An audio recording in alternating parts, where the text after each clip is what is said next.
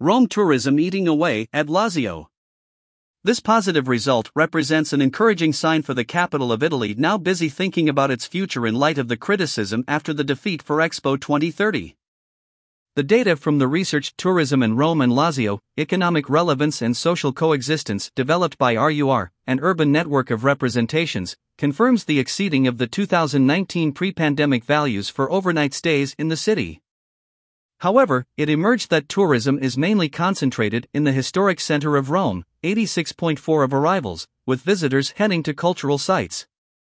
This concentration not only causes congestion and inconvenience but also wastes capital resources that could be exploited in the external areas, which are equally attractive.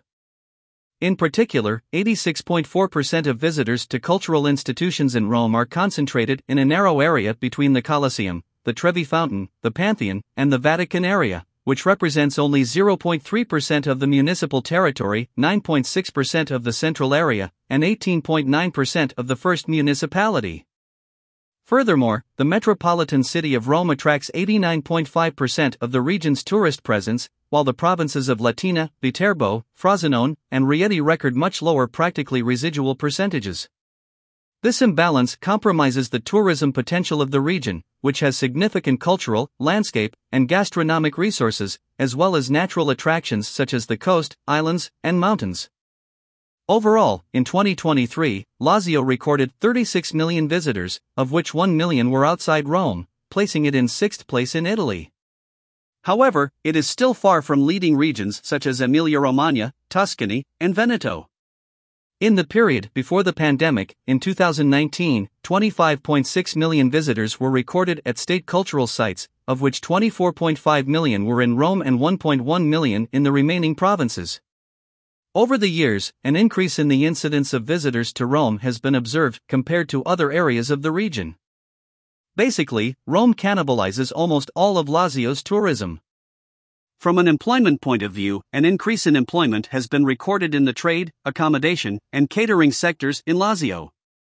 In 2022, the number of employed people reached 2019 levels, with 443,000 units, and in the second quarter of 2023, it grew further to 461,000 units, equal to 19.2% of total employed persons.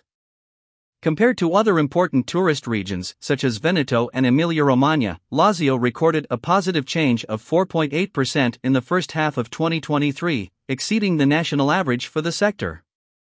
In the long-term comparison, significant growth in employee employment was observed in the sector, with an increase of 6.5% between 2019 and 2023, while self-employment decreased slightly by 2.4%. In conclusion, tourism in Rome is experiencing a phase of significant growth, with a historic record of presences in 2023. However, it is important to consider the need for careful management of heritage resources outside the historic center and in external areas, in order to fully exploit the tourism potential of Lazio.